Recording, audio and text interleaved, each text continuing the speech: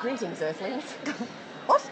I don't know where that came from. Neither do I. We're at the Writers' Festival, so that was a particularly unusual and strange way to start. Anyway, now you're in hysterics. Jesus.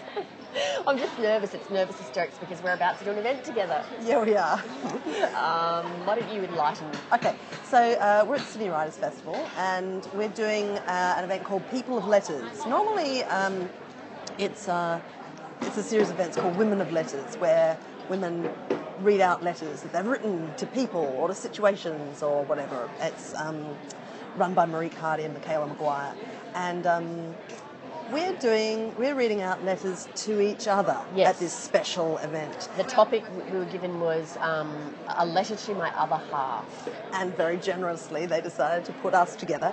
And now the thing is about the fact that we are now going to take this microphone thing, which Salesy has, I bought the microphone, for once in her cotton picking life, remembered into the event, is because Marika and Michaela have allowed us to do that, even though they have never allowed recording in these events ever before.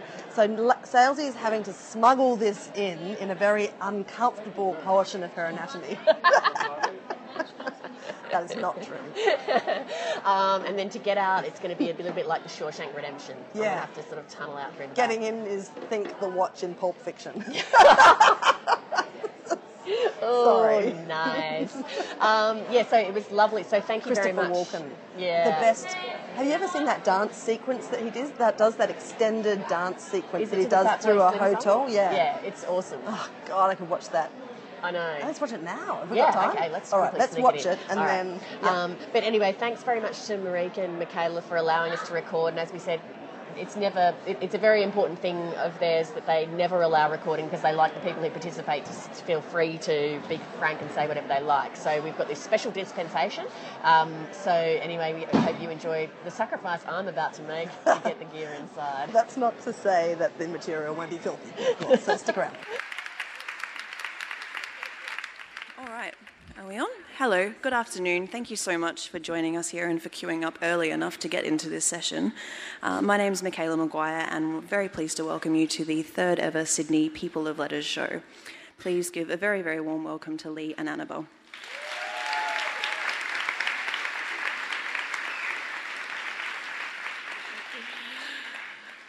Hello everybody, and dear Crab. Recently, I've begun receiving a lot of correspondence addressed to both of us. Invitations, complaints, tweets decrying our hairstyles, even television viewing suggestions. You should watch the catering show on YouTube, emailed my friend Ben the other day. You and Crab will love it. Even an Easter picnic invitation arrived with the disclaimer, perhaps your friend Annabelle might like to come too. It's as if we've morphed into a double act, admittedly more Laverne and Shirley than Thelma and Louise, but a dynamic duo nonetheless. All of this makes what I'm about to say that little bit more awkward. I'm afraid it's time to tell you that we can no longer be friends. I know that may seem harsh. It may even be surprising or leave you with the same sort of bewildering numbness that all Australians felt when Michael Kroger cut adrift Peter Costello. But in much the same way that back in 2005, Paris Hilton and Nicole Richie parted ways, it's time for me also to share your private sex tape with a group of friends. Explain why we can no longer hang out.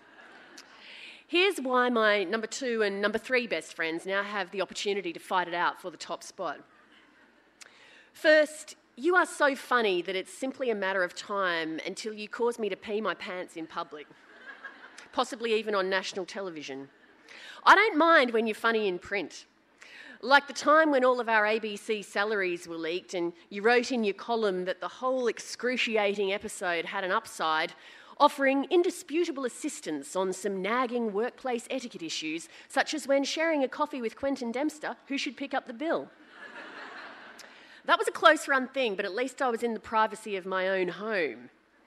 The problem is you selfishly keep causing me to burst into hysterics in places of considerably less convenience. Cinema lobbies, for example, such as the time we saw 50 Shades of Grey, and you suggested afterwards that If you're going to make a bondage film for a mass general audience, you can really only have aspects of bondage, to borrow a concept from Andrew Lloyd Webber. Or in crowded restaurants, such as the time recently when we were stood up for lunch by one of our great literary heroes, and when we finally glumly opened the menus, you recommended that we order the bitter chicory of abandonment. No, I'm afraid that as a woman of advancing years and receding pelvic floor control, that I can no longer risk your company. Second, this little passive-aggressive competitive baking thing that we have going on has to stop. You show up at my place with a lemon curd meringue cake, and I show up at yours with a mixed berry hazelnut cake with toffee-dipped blueberries. You pop by with a banana caramel layer cake, forcing me to retaliate with chocolate plum and almond Paris Brest. Breaking point came when I swung by your place one morning recently with a pistachio and rosewater cream cake, and you airily plopped down a plate of store-bought jam fancies and Tim Tams and declared, "I've not had any time for baking this week. I've been too busy sewing Easter bonnets for the children." I see exactly where this is going, Crab. And if you think we're going into some sort of Halloween sew-off where your three kids look exactly like Harry Potter, Hermione and Ron, and your dog wears some contraption that makes him convincingly look like he has 3 heads, you've got another thing coming. This final reason may be a little paranoid, but I have a niggling suspicion that you don't actually like it when I break into musical numbers and show tunes. When you were once moaning about having 3 columns to write, and I burst into, "In every job that's to be done, there is an element of fun. Find the fun and snap, the job's a game." There was...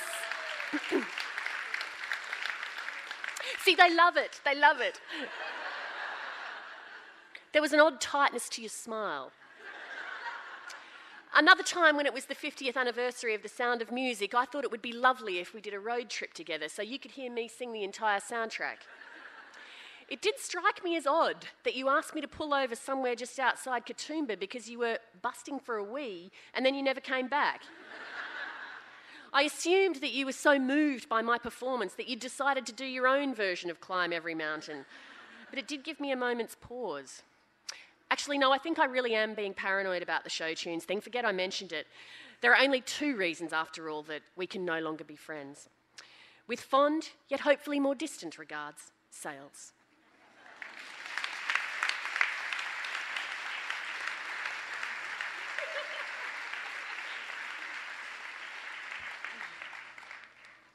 Hello. Your first revenge on me is to set this bloody thing to 6 foot tall. Dear Salesy,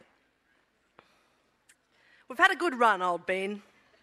We've had a nice time, we've eaten some quality cake, and we've proved that there is a moderate listening audience for 2 40-something women who once a week squeeze themselves into an ABC Utilities cupboard, piss themselves laughing for 35 minutes, including several actual snorts, and record it on their iPhone. If nothing else, we have established a new floor for media content, and that's, well, it's an achievement of sorts. But, and this is going to be a tough letter to write, I'm not sure we can still be friends. In explaining why, I'm going to start with the hardest reason. It's the hardest one because I'm absolutely certain that you are sweetly unaware of the extent to which I really am not that into show tunes. You see, when I told you I liked show tunes, I meant I liked show tunes in an ironic way. I meant that I liked cabaret and some of the catchier numbers in a chorus line. When you said you liked show tunes, how was I to know that what you meant was I am the actual reincarnation of Ethel Merman? I not only know every show tune ever written, but I can accompany myself on the piano, and given any excuse, I will. I can relate any contemporary event, breaking news story, emotional conundrum, or indeed menial household task back to some piece of musical theatre. And if you turn your back on me for a second, I'll have shimmied into a pair of leg warmers faster than you can say Sunday in the Park with George. Sales. How can I possibly have foreseen your vast and unquenchable need for performance opportunities? I'm haggardly familiar with the signs now. You'll remind me that it's the 50th anniversary of The Sound of Music. Or that someone's just written a new biography of Liza Minnelli. Or did I know that Chitty Chitty Bang Bang was first performed in Budapest on this date exactly 30 years ago? You'll casually mention that the only free room you could find at the ABC to record our podcast was the Eugene Guzens Hall. And when I get there, you're already seated at the grand piano, your eyes shining. You're like one of those dogs that's always got the leash in its mouth, pleading for walkies. For God's sake, your 3-year-old son can sing all that jazz, including Twinkle Fingers. But I can't go on playing Rex Harrison to your Audrey Hepburn. I adore you, but I sense that at any given time you're a heartbeat away from suggesting that we co-write a high-kicking political musical. And I just can't live with that kind of fear. If we stay friends, I know with deadly certainty that upon retirement I will be required to join the Glebe Community Players with you and be involved in their production of Oh What a Lovely War. I can't do it, love. I'm out. And while we're having this tough conversation, I might as well say that another reason we're going to have to stop being friends is your relentless political bias.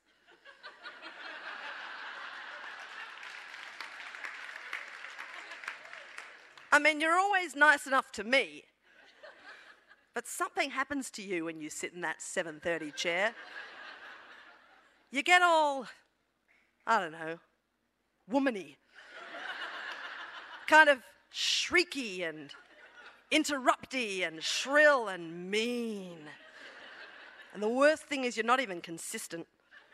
I've seen you be mean to everyone from Tony Abbott to that dear little chap who's now the leader of the Greens. That's quite a typical female trait, you know, indecisiveness. You wouldn't ever have got that with Kerry. I'm just saying this stuff because I'm being honest, all right?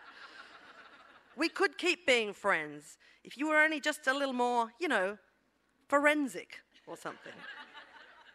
Why else do we need to stop being friends? Well, for another thing, I don't think I can put up with your personal organisational skills anymore. Week after week, you email me at podcast time with a crisp list of all the fascinating erudite things you've read this week, while I vaguely cast about for something I've perused that isn't a Lego instruction book. I know for a fact you wrote your letter for this thing a full month ago, while I am hurriedly writing it now because the event is this afternoon. And in fact, indeed, now I'm in a taxi. And I was going to devote more time to it and make it funnier, but now it's the last minute, and so it'll just have to do, and I'm very tired, and that's why, and I cannot be around your super competence anymore. The final reason is pretty simple. You have a family of fairy wrens living out the back of your place. I've seen them there a bunch of times, flipping back and forth,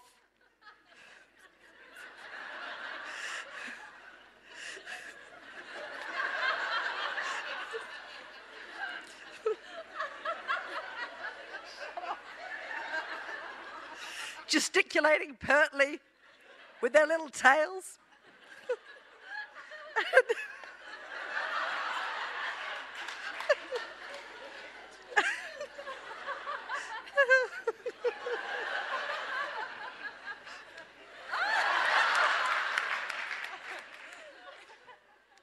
And you could not care less. Yeah, fairy wrens, whatever. You say, whenever I, heart-swelling, face a mask of treacly joy, exclaim about those little birds. Seriously, what sort of a sociopath remains unmoved by the fairy wren? It is the most adorable bird in the world. So yeah, it's over, lady. Look, as a final gesture I enclose your birthday present. Your birthday was weeks ago. I did get the present on time, and I was going to give it to you at the budget, but then I couldn't find any wrapping paper, and, you know, here it is anyway. Thanks for all the memories. Regretfully yours, Crab.